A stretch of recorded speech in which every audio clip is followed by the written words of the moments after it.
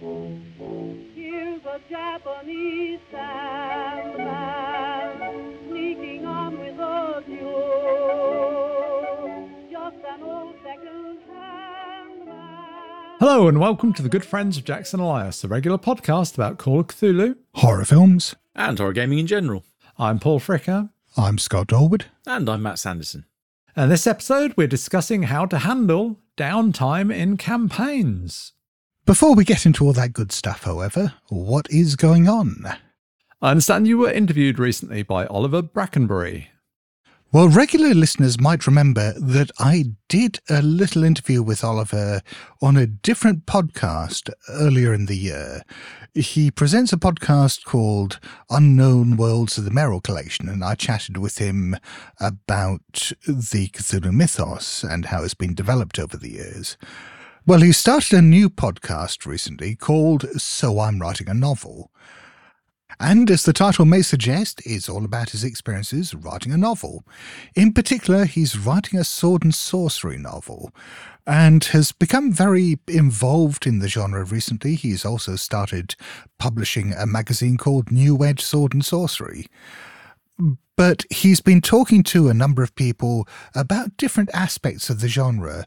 So he had me on for an episode 54, which is now out, where we talked about the shared origins of the Cthulhu mythos and the sword and sorcery genre, and what the overlaps between them are and what the differences are. And as ever, it was absolutely wonderful chatting with Oliver. I think it came out quite nicely. And if you've got any interest at all in sword and sorcery, then please do, well, for a start, check out that episode in the larger podcast. But also, I'll put a link in the show notes to New Edge Sword and Sorcery. They've got this deal going at the moment where if you sign up to the mailing list, you'll get issue 0, which is this trial issue that they're doing free of charge. Well, as regular listeners will know, we've been talking about a particular weekend that is rapidly approaching, and it's almost right on our doorstep at the time that this episode is released. So you've got another couple of days to get yourself in for player sign-ups for the next weekend with good friends. Yep, those player sign-ups will run until the 27th of October, that's 2022, should you be listening to this in the distant future. The results of the player sign-ups, the lottery draw, will be announced on the 28th of October, and the convention itself will take place between the 4th to the 6th of November. And you can find more information about where to look for that and where to sign up on our website, blasphemoustomes.com. We'll be releasing issue 10 of our fanzine, The Blasphemous Tome, for our Patreon backers in just a couple of months, in December. So there's just a little time left. If you have any submissions that you wish to send in, either pieces of writing or articles up to 500 words, or pieces of artwork, then you can send those to us at submissions@blasphemoustomes.com. And Matt, you have a scenario in this issue. Is there anything you can tease our listeners with? Yeah, indeed. There's an accompanying piece, a little article I'm going to write up before the scenario, which I've also promised to send in a copy to the lovely ICU nurses over at Northampton General that looked after me. Going through some of the experiences I had with delirium, and it's such a weird perception-bending state that really is very hard to describe without making you sound like you should be put in a psych ward. It's a very weird thing that I'm hoping will make an interesting and kind of different scenario for people to play. This won't be your standard modern-day Call of Cthulhu scenario. This will be something a little bit more towards the weird end. Nice. And is this a modern-day setting, Matt? Yes, yeah, modern day. And could they play it wherever, like America or Britain or anywhere in the world? Anywhere where there's a decent healthcare system where they can stand a chance of doing various medical operations and procedures to you. So quite a few restricted places in the world then, apparently. Okay, that could be open to interpretation. I wouldn't recommend somewhere like the middle of the Sahara, for example. I don't know. Unless there's a hospital out there no one's told me about. And if you are joining me on the October Horror Movie Challenge, or even if you're just following along with the reviews at home, then do check out blasphemoustomes.com, where I'll be posting my last few reviews over the course of the next week, as well as a little post-mortem about what I thought the highlights and lowlights of the month were. And you've been running some improvised games on Ain't Slayed Nobody, Scott? Yes, so for the last couple of years, we've been doing these improvised games at Halloween for Ain't Slayed Nobody. Cuppy Cups asked me to run them, and we've taken suggestions from the listenership for certain elements we can bring into play that are the shape of the characters and the narrative itself, and we've just really had fun with it. And we've recorded another one now for 2022, which will be going out, I think, a little bit after this episode, but not too long, so listen out for that one. It's going to be called Dead Man's Tooth. And I hear that Paul's thinking of heading north to Manchester for a grog meet. Yes, Grog Meet takes place in Manchester on the 11th to the 13th of November 2022. This is the, I think, both virtual and real-life convention associated with the Grognard Files podcast, which comes highly recommended from me. And from me. We were fortunate enough to have Dirk on the show back at the start of this year. Yes, back when Matt first fell ill. So there'll be lots of fun games and so on going on there.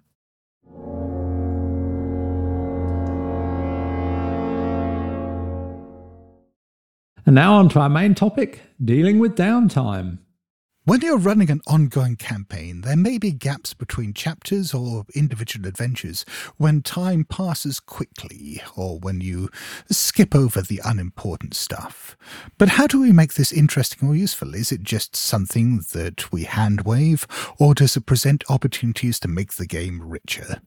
Montage. Montage is your friend. Well, first of all, what do we mean by downtime? Yeah, I don't think we're talking about just like, oh, we're not playing for a month in real life, because you could not play for 10 years and pick up exactly where you left off. I mean, the chances of that are pretty remote, I'd say, but you could do, right? I'm sure someone has. What we're talking about is space in game time. So your characters have finished a chapter or an adventure or a story. You know, they've finished a part and some time is passing in their world. Maybe not much time passes in the player's world, but time passes in the game world. And what happens to the characters during that time? So maybe nothing happens and you just say, okay, well, we pick up again. It's a year later or a month later, maybe 50 years later. Who knows? Depends on the game. We're not going to role play it because that's the point. It's downtime. So I think that immediately sort of strikes a difference here. The point is that we're not then role playing that time because that wouldn't be downtime. To me, at least. Yeah. Traditionally, isn't this just when you do character advancement and shopping? I mean, that's what it's all about, right? I don't think character advancement is necessarily downtime because, you know, thinking about D&D and so on, in old school D&D, it was very much the case that you had to go out of the dungeon and take all your shit out with you to like level up, go back to town and you know, cash in your gold pieces and level up. I've leveled up, well, between sessions, but not any downtime taking place for my character particularly. My DM, Robin, will just say, okay, well, I think, you know, we've played several sessions, everybody go up a level. Next time we'll be level 5 instead of level 4. And we'll come back and we'll have done our homework and figured out what spells we got and our new hit points and feats and all those sort of things.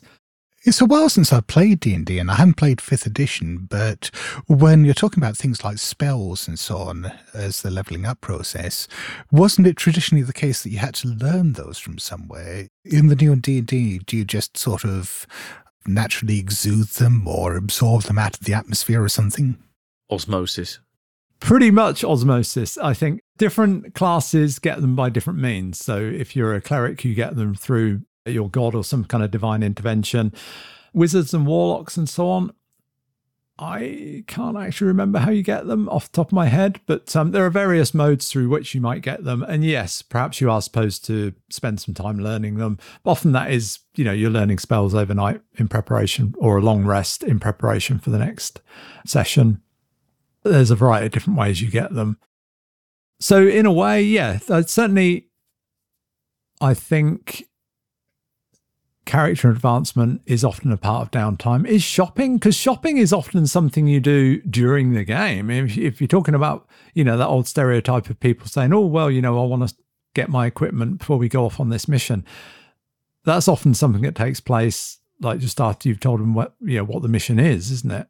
Well, I'm thinking back to my old D&D games, and I guess even stuff like RuneQuest and maybe even Traveller and stuff like that, where you would have the written scenario, the module, and then before you started up the next one, you'd had that little gap between them where your characters would go off and do things like go shopping and it's sort of, oh yeah, we got some nice loot out of that last adventure, let's go off and get some bigger swords or guns or magic items or whatever, and then that would be your preparation for the next game. And I always thought of that as being like a quintessential part of Downtime.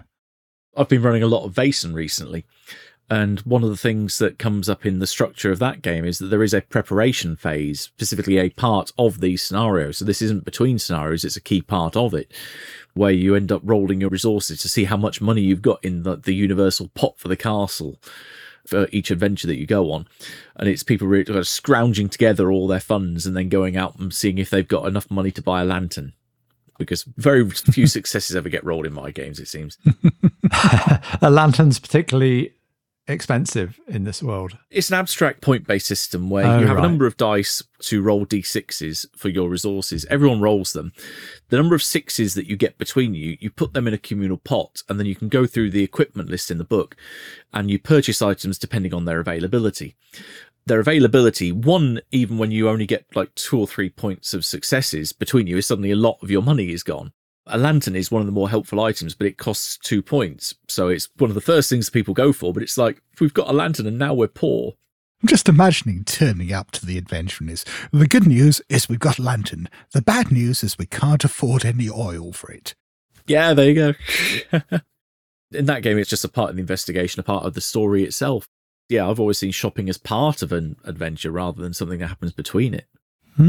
I do agree with Scott there that sometimes you do, particularly if you've been down in a game and you've acquired loot or treasure and you've got stuff and you want to invest it in your character, so you want to buy some more gear. That's the time when you can kind of spend the time perusing through equipment lists and so on, which you know all about, Matt. Fun times. Said no one ever. What about travel between locations? I mean, again, it can be part of Downtime or it can be part of the game. I mean, I know in the One Ring role-playing game, there's like a whole mechanic on traveling, but that's kind of part of a game. I think sometimes these things are hand-waved. So it's like, last time we were playing, we were in, let's say, London, and we just kind of hand-wave it. And this time we were in Australia or whatever. You just hand wave the travel that happened during Downtime. But equally, you could hand wave travel during a game, right? You can just kind of redline it in an Indiana Jones style and say you've turned up in Peru or wherever. But I guess the thing that turns it potentially into Downtime, if we're talking specifically about Call of Cthulhu here, and specifically about classic era Call of Cthulhu, is that you have long travel times. You have, let's take that example of London to Australia, that's going to take you, a month or so, I'd guess, by ship. And so that is quite a long time in which your characters are not otherwise occupied. Yeah, unless you decide to set an adventure on board that ship and keep them busy that way. So that is that month where they can be performing Downtime activities. Yes, and we will come on to that when we talk about Call of Cthulhu, specifically Downtime in terms of training. Yes. The thing I love is the phrase that kept coming up between us when we played with Matt Knott at the MKRPG group, which was, oh, we have to go somewhere by boat. A long sea voyage, you say? I'll have more sand, please. Yeah, that's one of the things we'll come to. But I mentioned that you can hand wave a lot of this stuff. But some games, as we'll talk about specifically Call of Cthulhu, but other games as well provide mechanics for dealing with downtime and things you might do. When we're running games, is this something that we tend to focus too much on, or is downtime something that we more often than not just skip over? My answer there would be it depends on the game you're playing. because particularly downtime used to be a word for me when I was running lots of World of Darkness games, particularly the World of Darkness live action games I ran. Downtime was the word that sent a shiver down my spine and brought me out in a cold sweat. Oh, God, yes. It meant staying up until the small hours of the morning, trying to write up all the responses to the actions that everyone was doing, making sure I coordinated them so that we knew who was doing what, who was crossing over with who was acting against who won. And it was a real logistical juggling act, and not a fun one half the time either. This is player characters interacting with other player characters though, Matt, but not at the venue where you'd hold a live action game. Yeah, correct. Because with the format of how those games worked, and seems to be like the traditional format for live action games that I've played in for the last 20 years, not depending on who runs them, it just seems to be the standard format, is that the night you turn up when you play the game, that is that night. So everything happens in almost real time. And then the downtime is everything that happens between that game and the next game, usually a whole month that you have to plan and do stuff with. Wow. You don't just sit on your hands and wait around for stuff to happen to you. You normally have to go out and find and interact with stuff of your own volition. But sometimes you have players that work together, so they will submit actions where they've said, we as a group are going to do this. But then you might have player A goes to hit plot A, or plot B rather. Player C goes and hits plot A at the same time, and you suddenly have two people that have hit the same thing without working together and obviously don't know that they're trying to achieve the same thing, or they end up working against each other, and you have to coordinate all this so that everyone knows what the hell's happening. That strikes a bell with me that what I think of downtime is predominantly independent. So it's what's your character doing, irregardless of what anybody else is doing. It's just isolated to what your character is doing in their downtime. It's not 100% exclusively going to be you as an individual, but I think that's usually how it is, and that's how most of the downtime rules I'm kind of thinking of are framed. Yeah, but with me, it's always been, you focus it on an individual action. So an individual will submit a downtime to say, I am doing this. But if someone else also sends in an action that says, I'm doing exactly the same thing, they might end up colliding. So you have to then deal with that. Right. That almost sounds like a play-by-mail game. Yeah, kind of. It essentially does turn into something very similar in that intervening time between those games. And like I say, it can be a logistical headache trying to get everything set and have a cohesive explanation as to what has happened in this month and also then tailor it to each character's perspective. You know what you need, Matt? A full-time job to do that stuff. This is why I don't do it anymore. A spreadsheet. Oh, there you go. You love the spreadsheet. I've got plenty of them. But yeah, I mean, I remember I was giving you lifts to and from the club in those days. And most of our conversation in those car journeys was you venting about managing the downtime in those LARPs. My impression of it was that GMing these things did involve, yes, obviously a bit of preparation for the actual live game and plotting stuff out there, but it did seem like 90% of it was managing the downtime. Oh, yes. Even to the point where I finally got a whole load of my collected responses. I formatted them up so they were, say, uniform layout and got them bound through lulu.com as print on demand so that I had them readily accessible. And these things were hundreds of pages long in letter size format. They were big chunky tomes that I had on my shelf. I've still got them somewhere downstairs. Matt's tomes. Marvellous. Yeah. Oh, blimey. So, I mean, it really does sound like that was a play-by-mail game where just every now and then people happened to get together and LARP for an evening. Yeah, just there was that one night out of every 30 when they actually had physical meeting time.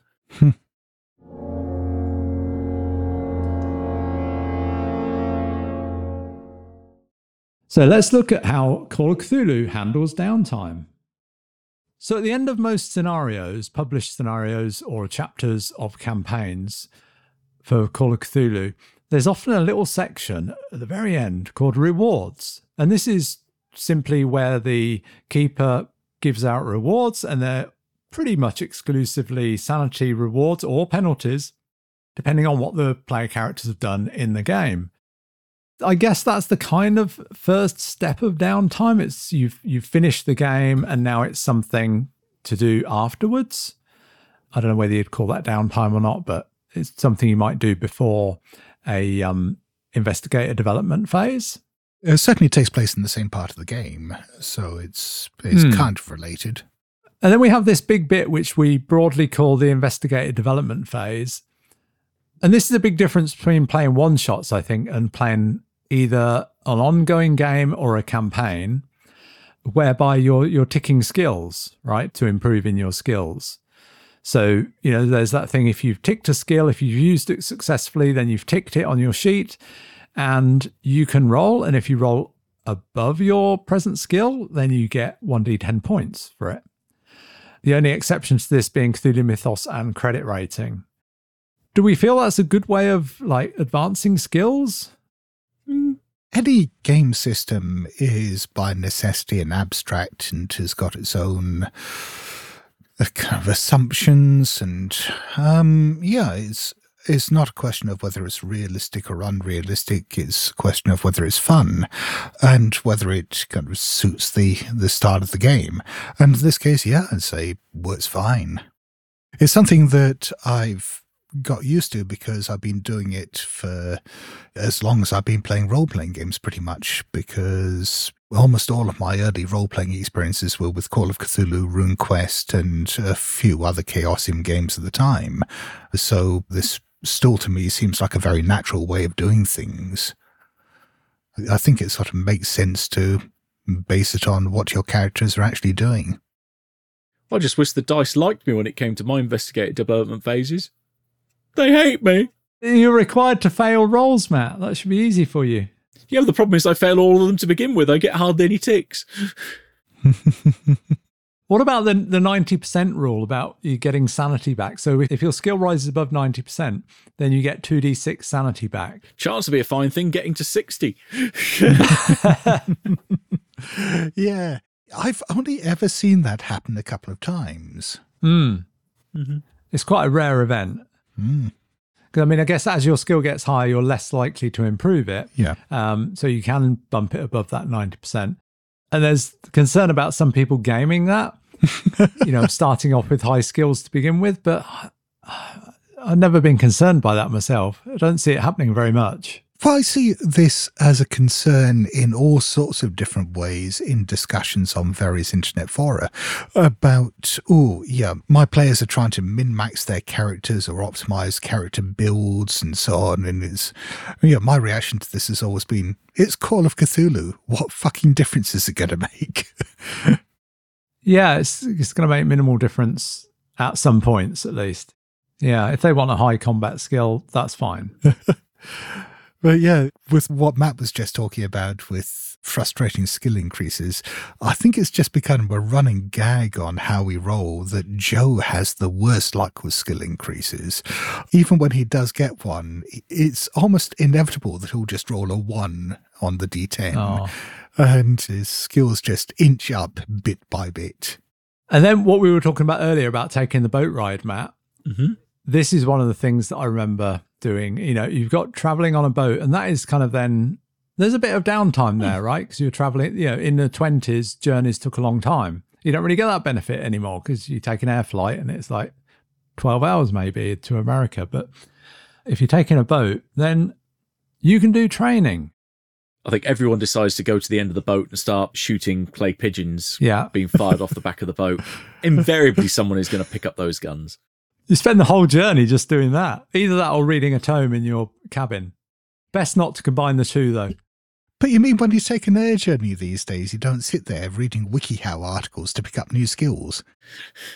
I do not, Scott. Although I do marvel at the newsagents in the American airports where you go in and there's going to be lots of magazines about guns. Yeah. Which you just don't see in the UK. Yeah. If you've got a long period of downtime, like 4 months, then you can nominate that your investigator is doing some kind of training or study and get a tick in a skill. So again, it's not something you're going to do many times. In a whole year, you could get like 3 ticks. But that's like some free advancement right there. So with training, do you actually need someone specifically to train you, or is this just purely down to practice? I think different people are going to approach that differently. So I guess it depends on your level as well. So if you're a fairly high level in a skill, it's probably quite difficult to get somebody that's going to train you. Maybe you'd have to, this is something you'd negotiate with your keeper, really. So maybe it's something you've got to pay for. If you're working a regular job, when are you doing that? Ultimately, I think it's up to the keeper, but they can kind of hand wave it in most cases, I would say, and say, yep, you want to do some training in accountancy. Okay, well, have a tick. Because there's a massively helpful skill. Well, it can be, right? I have indeed written a scenario where it provides you with the biggest clue in the game. Oh, there you go. So you'd be a master at that, Matt. I was looking back at RuneQuest 2 earlier because I was thinking in terms of downtime and training and so on. That was where my first exposure to this really came from. And obviously Call of Cthulhu builds a lot on RuneQuest in that respect. Training was a huge part of character advancement in RuneQuest. I mean, it was like the assumption that you spend your downtime doing training. But there was this thing in there, and I don't think it's translated into Call of Cthulhu, that you use training to sort of build upon practical experience, so that if you advance through experience, you could then spend some of your downtime training that skill, but you couldn't then train it any further until you got more practical experience. And it was sort of that cycle, which I kind of like, but I guess it's not really too practical for something like Call of Cthulhu. It's a bit granular for my taste, I must say that. Perhaps the compromise is that, and this is probably the case with RuneQuest anyway, because it's a similar system. You can spend the 4 months doing this training or study to improve your skills, but it's not an automatic raise. You're then making a roll against your skill. So if you're already at 80% in that skill, you can spend 4 months doing it, make the roll, you may or may not improve. So that the higher you are in that skill already, the harder it is to improve it. So that it kind of offsets kind of the automatic escalation. Yeah, I can't remember whether that's the case in RuneQuest or not. It is a very long time since I played it. Of course, at the end of an adventure, you may well be injured. You get your regular 1 hit point per day back for regular wounds. And for major wounds, you're making a con roll at the end of every week.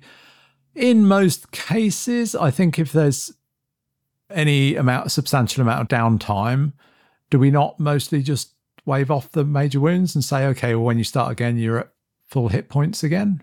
If I run scenarios back to back for the same group, I normally have it just saying, right, a few months have passed, and just effectively take it as read that that's happened.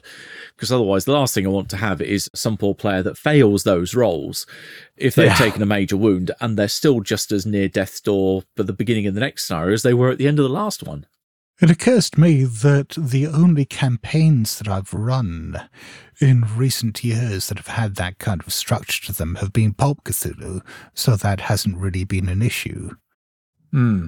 So, yeah, I don't know whether I'd do that or not. I probably wouldn't, but that's just because I'm a bastard. And this element of physical injury reminds me of Matt when we played with Matt Knott. Was it Orient Express? I think it was. And my character had been in the First World War. Oh, yes. He had a bunch of charts for us to roll on to see what war wounds we had from the First World War. So that was like downtime before you even started playing, but not in a good way. It was from the Green and Pleasant Land sourcebook, if I remember right, yeah. Right, okay. Because it was like, people complain about Call of Cthulhu characters not being very strong. I'm going to roll on some charts to make mine worse before I even start playing. This took a leaf out of the Traveller book. It's kind of, did you almost die before the game even started? Or which limbs do you retain? And my character had suffered like poison gas attacks and so on in the trenches. So it was like just somewhat debilitated before he even began playing. It was. So I have these wonderful stats, and then I rolled on that table. Yes. But it built character. What can you say? Seriously, I think that is, not that specifically, but I think that is part of what we'll talk about, which is coming up, about how downtime can be a time to focus on your character and sort of develop it, but not just in terms of equipment and training, not just in terms of points, but in terms of your actual character. But we'll come on to that. So you can have physical injury, but also you can be suffering from the effects of insanity, can't you? Mm-hmm. So temporary insanity goes away after like up to 10 hours. Indefinite insanity, though, again, the keeper can just kind of decide that okay, well, the next part is taking place a few months later, or indeed just like the next week, and you've recovered from that bout of indefinite insanity. But that's not a given. Yeah, your players are still playable even with that. So under the downtime rules, you can go into private care or be institutionalized. And each of those kind of require a role. Private care costs money, and your chances of recuperating more effectively are much better under private care than being put in an institution. I finally used those rules a little while ago because I've been running the scenarios in the Covert Actions source book for World War Cthulhu Cold War. And between their missions, I look at how much time they've got available to them. And that literally is, right, we've got X many months to get into private care. Quick, hit us up. And that it's rolling. And normally, yeah, we're getting 1 point back, couple of points back, 2 points back, lose D6. Shit, back to where we started with. It's like a game of snakes and ladders. Very much so. Just because the dice hate us. No, I can remember one of my characters going into... I can't remember if it was an institution, I think in the Egypt chapter of Masks. Yeah, that was his fate. I think he did come out and was much improved. He says in inverted commas with a degree of irony there. Not quite sure. Yeah, it occurs to me, I don't think I've ever used those rules. Again, there's something you can kind of build on and not just use mechanically. You know, you can kind of tell about how the character's gone into, I don't know, Bellevue Hospital or wherever it might be. Potentially having other characters or NPCs coming to visit them whilst they're there, or do they come and visit them? Who knows? You go into this particular asylum and you find this guy a couple of doors down that just all he does is draw and paint cats. Indeed. So that's recovering from insanity, but you can also just look to boost your current sanity points through either therapy or self-help. Through therapy is much like we talked about with self-help or being in an institution. You're going to see a doctor, a therapist, a psychotherapist. You're getting some kind of therapeutic help, which can, with a role, perhaps boost your sanity points. Self-help is something different. This is where you're bringing in elements from your backstory. And it has to be something positive. You can't lean on a phobia or a wound or a mania or something like that. So it has to be something positive. So perhaps a close relationship, perhaps going somewhere on a retreat, perhaps just having a nice holiday, something that can restore you. And we've all experienced that in real life, right? Where you go away and after that you come back and you feel better than you did before you left. Yeah, I mean, it's interesting how different groups interface with this set of mechanics, because I found some people I've run for really go for this, not just because it presents the mechanical opportunity to regain sanity, but because it presents some fun role-playing opportunities and, more importantly, I'd say, opportunities to develop the character's roots and history and make them feel more like a rounded, character. And when I was running my original playtests for the Two-Headed Serpent, I had some players, particularly our friend Alina, who really loved this mechanic, and there was this ongoing plot thread to do with her character's family and her different attempts to make peace with estranged members of the family and to try to protect them from the awfulness that she saw coming as a result of the main events of the campaign. And more often than not, she'd fail the roles when it came to these downtime sequences. And so we had these scenes which we play out where basically her family relationships were just getting more and more tortured and horrible, particularly as her character was undergoing some fairly horrible physical metamorphoses and she was acting very strangely anyway, that she was trying to make peace with her family. And it was just getting weirder and weirder, and they were getting more and more estranged. And it was one of my favourite parts of the campaign. Whereas I've been running it for How We Roll recently, and I keep dangling the sand increase in front of them like carrots, saying, oh yeah, if you play out scenes with your backstory elements, we we can have additional sound for your characters. And it's sort of, well, no, I want to get on to the next mission. It's, okay, all right, well, let's not bother then. As a result, I do feel that we sometimes miss out with that bit of character development and growth. But on the other hand, I guess for an actual play podcast, it does perhaps keep things moving a bit more. Well, I guess you've got to go with what your players are into, and some people are more character orientated and some people are more mission focused.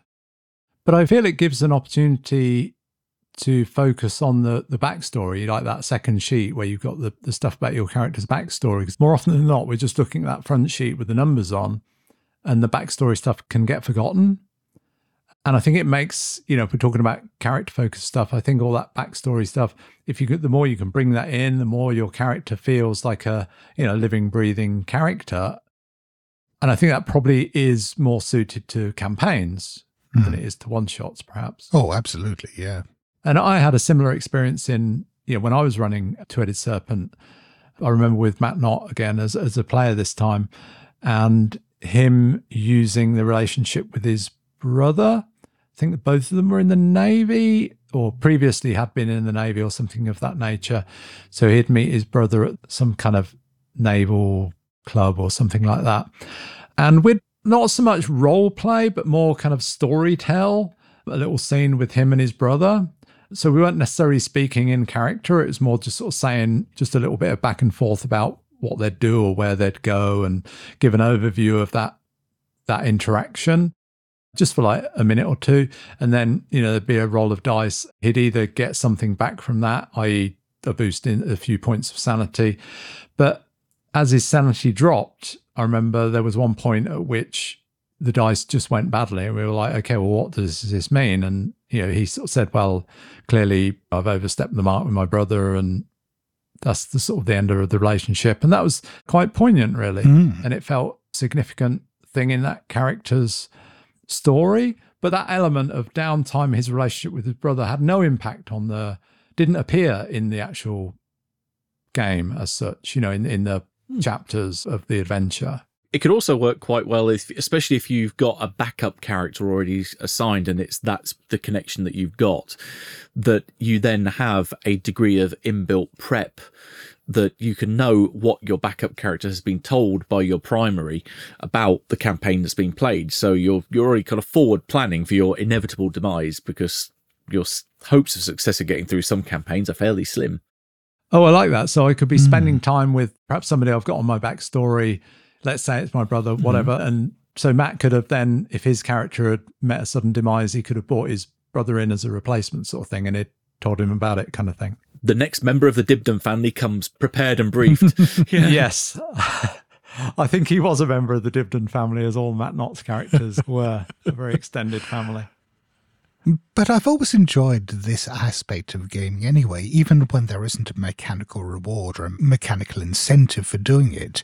These quiet times between missions or adventures, these bits of everyday life for the characters, where you get to see what they're like as human beings, get to see what their relationships are like, create a sense of reality for them. I think a lot of role-playing games just skip over that, because you are going straight from one adventure to another, and where you do have these quiet times, it is just mechanical, here's a bit of downtime, and let's move on to the next bit. I feel like in a long-term campaign, that's a missed opportunity if you don't at least explore some of this stuff, even briefly. That's one of the things I really like about this set of mechanics, in that it gives the players a reason to do that. The thing I find with that is it can be a bit of a double-edged sword, that it's very nice for character building, and on paper it sounds like a fun exercise. Even if you don't get a mechanical benefit from it, the key thing for me is it entertaining? Particularly if I have a character that is particularly suited to a particular scenario, and once that scenario is finished, he's waiting for the next thing, like the next mission to come along. If he's got a fairly dull life in between that never really impacts the main scenario you're playing, do I really want to be bogged down by playing that in between the good stuff, does it feel like it's just kind of, I've got to eat my greens before we get the next fun session?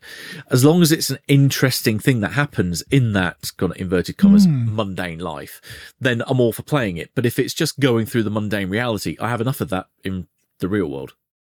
Yeah, I suppose it's up to between you and the keeper, and maybe with input from the other players as well, but to try and find something interesting in there that, I mean, you talk about, enough going on in your everyday life, but I mean, hopefully, Matt, there are some interesting things happening in your life, in your real life that, and we don't need to go into them, but like interesting things that if you were a character in a game, we could say, let's think about, your relationship with your, I don't know, with your birds or whatever, something that excites you as a character.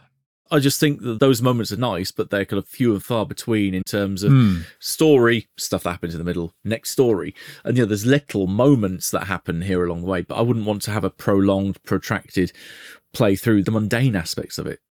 I think part of that depends on the relationship you as a player have with your character and what you buy into about that character. I very rarely, when I'm creating characters, think of them just as instruments with which to engage with the adventure that I'm being given. I try to think of them and their backstories and so on as people. I try to think of them as, characters. And as a result, when I'm given an opportunity to develop that character further and explore them and understand them a bit better, that to me is exciting, even if it is mundane. I don't need to just see them in danger to find them interesting. If I'm not finding them interesting in mundane situations, that to me is an indication that I've failed to build a character that's interesting to myself. And also, I think in the nature of this, Matt, you were sort of saying you wouldn't want to spend too long on it. I think in my experience, I wouldn't spend too long on it, because if you say you've got 5 players, you're going around the table and doing this with each player at the table, you only want to spend like 2 or 3 minutes with each player doing this, I think, it's just like a little mini scene. And like I say, not necessarily role playing it, but just storytelling a few sentences about their character, just bring in one of their backstory elements, making a role, just building on that, move on to the next player. So it's not like a protracted thing, just a little cut scene to them, and then the next one, and then the next one is how I've kind of done it. If you do want to play out more in-depth scenes like that to explore the character, one thing that I've done a number of times is got the other players around the table to play out the roles of some of the supporting characters in those scenes. So if it is a family get-together or something like that, or meeting up with old friends or going to your old haunts and reconnecting with those, then having the other players take on the roles of people involved with that helps keep the scene alive and stops everyone sitting there twiddling their thumbs while that person is playing out their backstory scene. Yeah, that can be fun. I think bringing in some of these relationships in this way, I quite enjoy. I've played some games where you're in a conflict and you want to bring in the relationship with your father or something like that as part of the conflict and put it as a stake, put it at risk in the scene. More often than not, that feels a bit contrived, kind of thematically. And it can work if it's really relevant, but often it's like, well, I've got, that'll give me an extra D10 if I bring in the relationship with my father. How can I do that? I don't really know.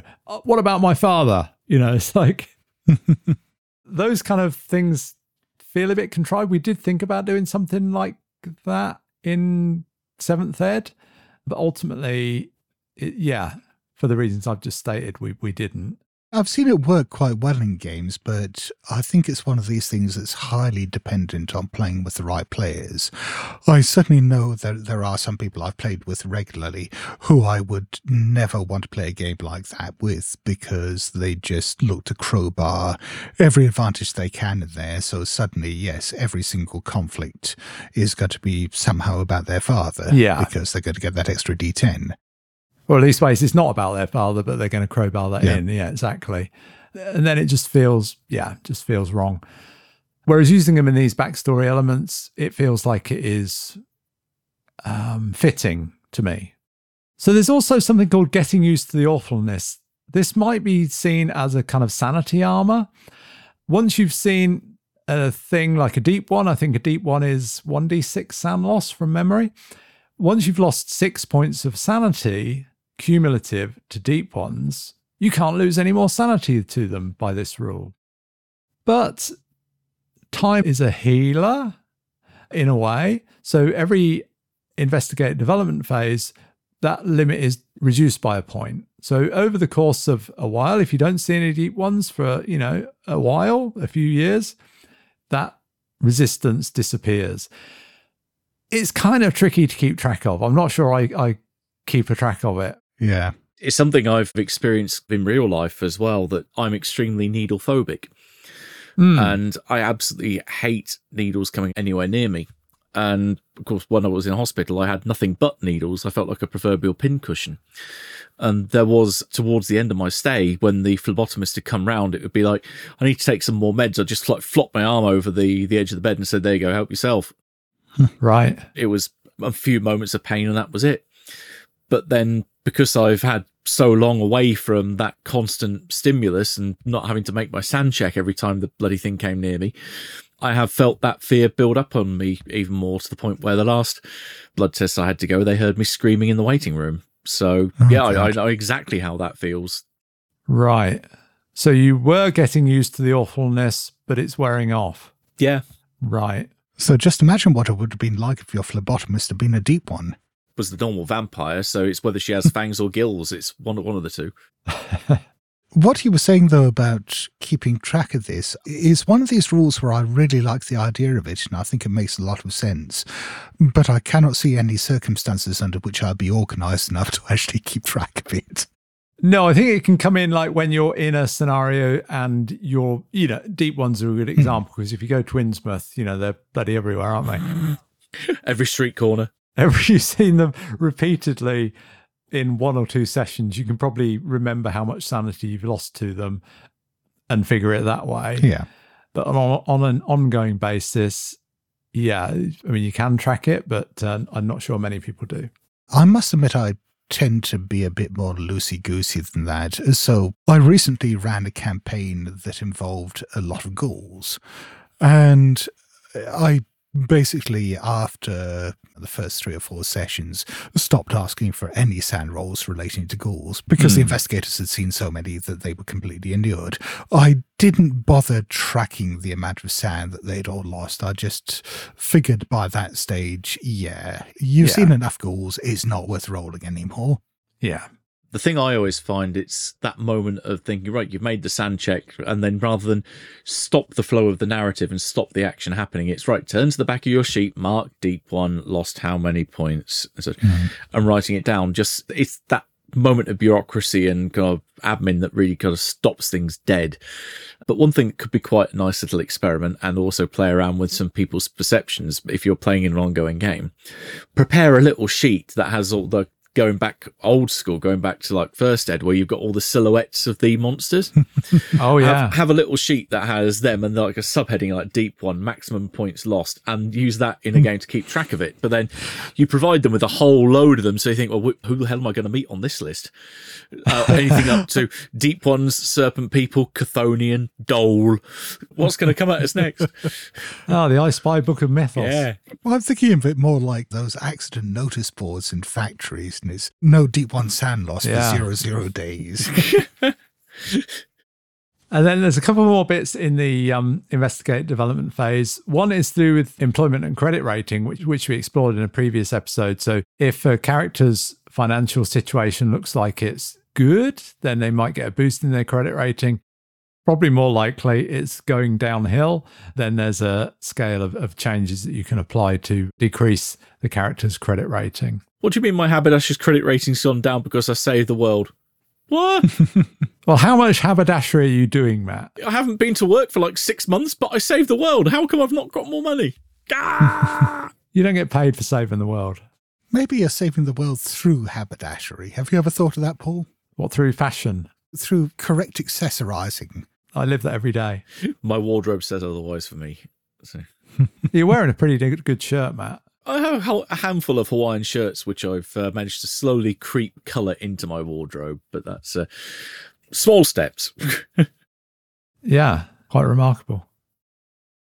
Okay, and the last thing on the list is aging. Something, none of us can escape. Yeah. I mean, if it's like a few weeks, no problem. But if you're playing and it's like 10 years later or 20 years later, which, I don't see why not, particularly with play a character in the 20s and then jump forward to the 40s or whatever, right? So decades can pass. And this is one of the things that people complained about when we brought Seventh Ed out, among the many things people complained about. But, but we rode the wave.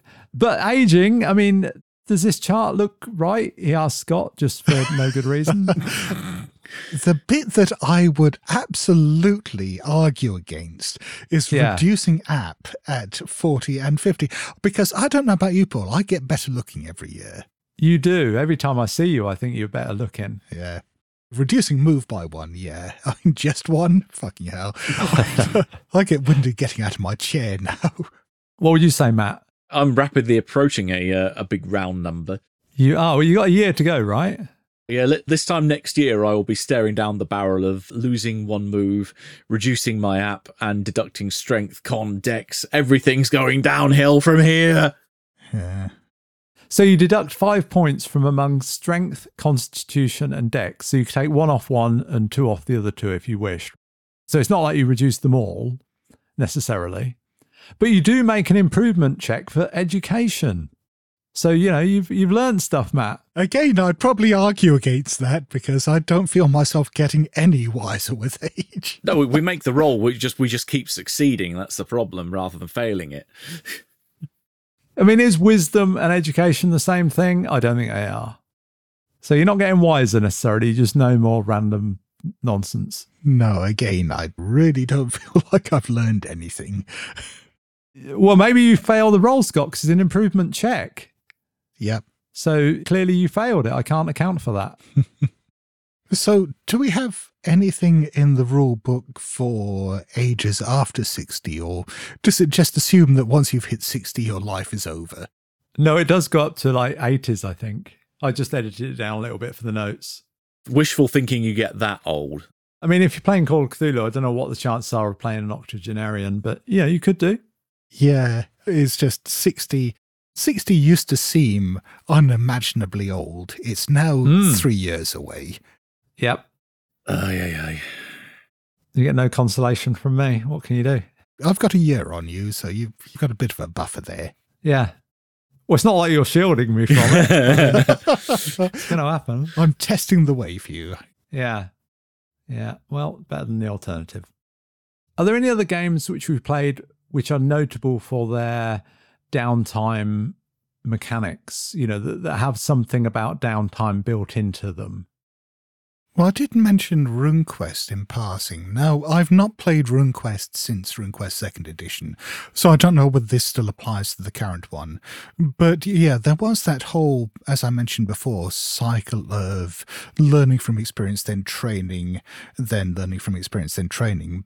But it was just a given in the game in a way that it's not in Call of Cthulhu, that you would be training, because advancement is a huge part of RuneQuest, again, in a way that it's not in Call of Cthulhu, because you have certain milestones that you're really trying to get to, becoming a rune lord or a rune priest, where your characters are either sort of master warriors or master priests.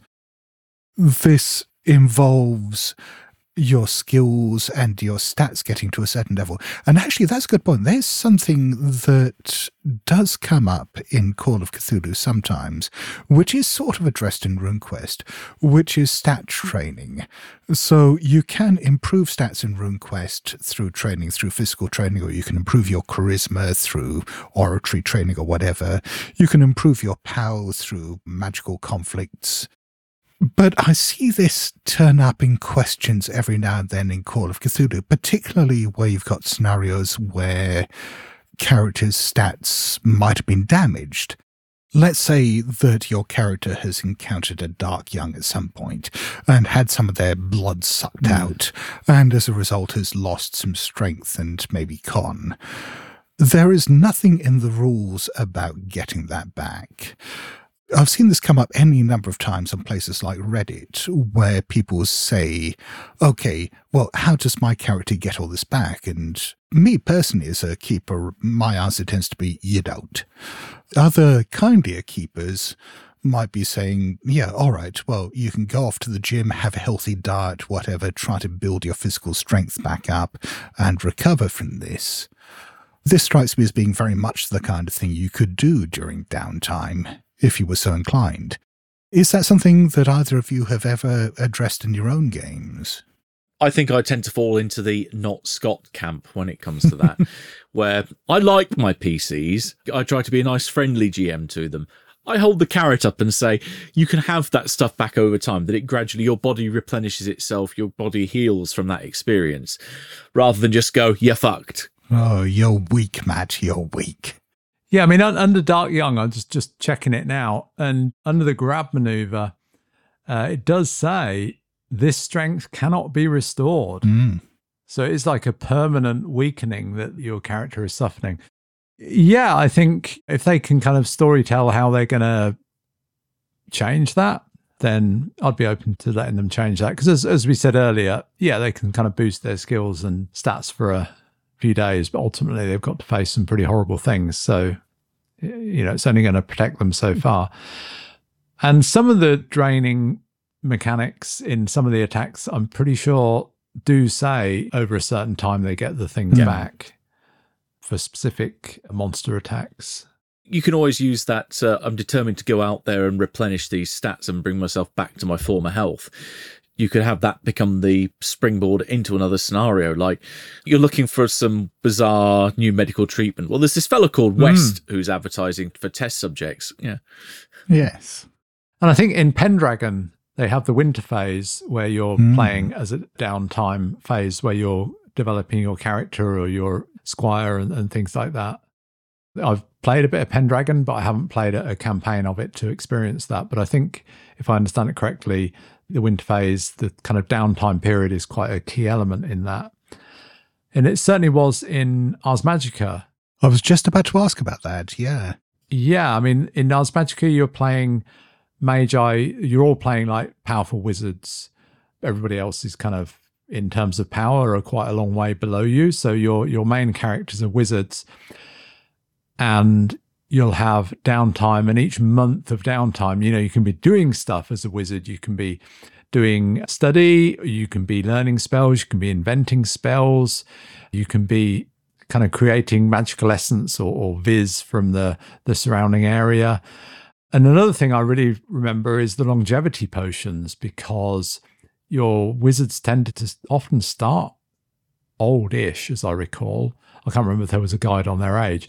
And the campaigns might go on for years and years, and you might have quite a lot of downtime. And so getting this longevity potion was pretty important. It was quite a tricky thing to do, and you'd have to check it each year. And at the end of each year, you'd have to check to see if it was still working and things like that. So there was a lot of interesting downtime stuff, and also like getting familiars or apprentices. And that was all, downtime mechanics. Has your potion gone beyond its sell-by date? Thank you. You're listening to The Good Friends of Jackson Elias. You can find show notes for this episode at blasphemoustomes.com, where you'll also find all our social media links. We have t-shirts and other merchandising available at our Redbubble store. If you're enjoying this show, please consider backing us at patreon.com/Good Friends of Jackson Elias. Thank you for listening. It is that time once again when we would like to say thank you to people. First of all, thank you to you for listening to the podcast. Thank you to anyone who has ever backed us at any stage. And we have a number of new Patreon backers to thank by name. Starting off with a thanks to Daniel Claminda. And thank you much to Simon Taylor. And thank you very much to the wonderfully named Wizrad. And thanks to Fabio Venturini. And thank you very much to the wonderfully alphanumeric Hudson15983. And thank you very much to Zarazak. And thank you to Saps. And thank you much to Franz Schmutzer. Hopefully I've pronounced your name right. And thank you very much to Kevin Miller. And thanks to Ian Zelesnowski. And thank you much to A. Grant. And thank you to JF Boyven. And thanks to John Raphaelson. And last but not least, thank you very much to the singular Angus. And just to reiterate, if we have mangled any of your names, and let's face it, we have, then please do get in touch, let us know, and we'll have another pass at them, and we'll try to do better this time. And if you've enjoyed the show, please consider leaving us a review somewhere where you get your podcasts, and check out our merchandise, our Patreon, and our Discord community. Well, you've been listening to the good friends of Jackson Elias. Until next time, it's a goodbye from me. And cheerio from me. And a farewell from me.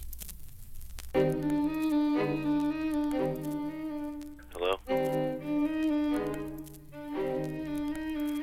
BlasphemousTomes.com.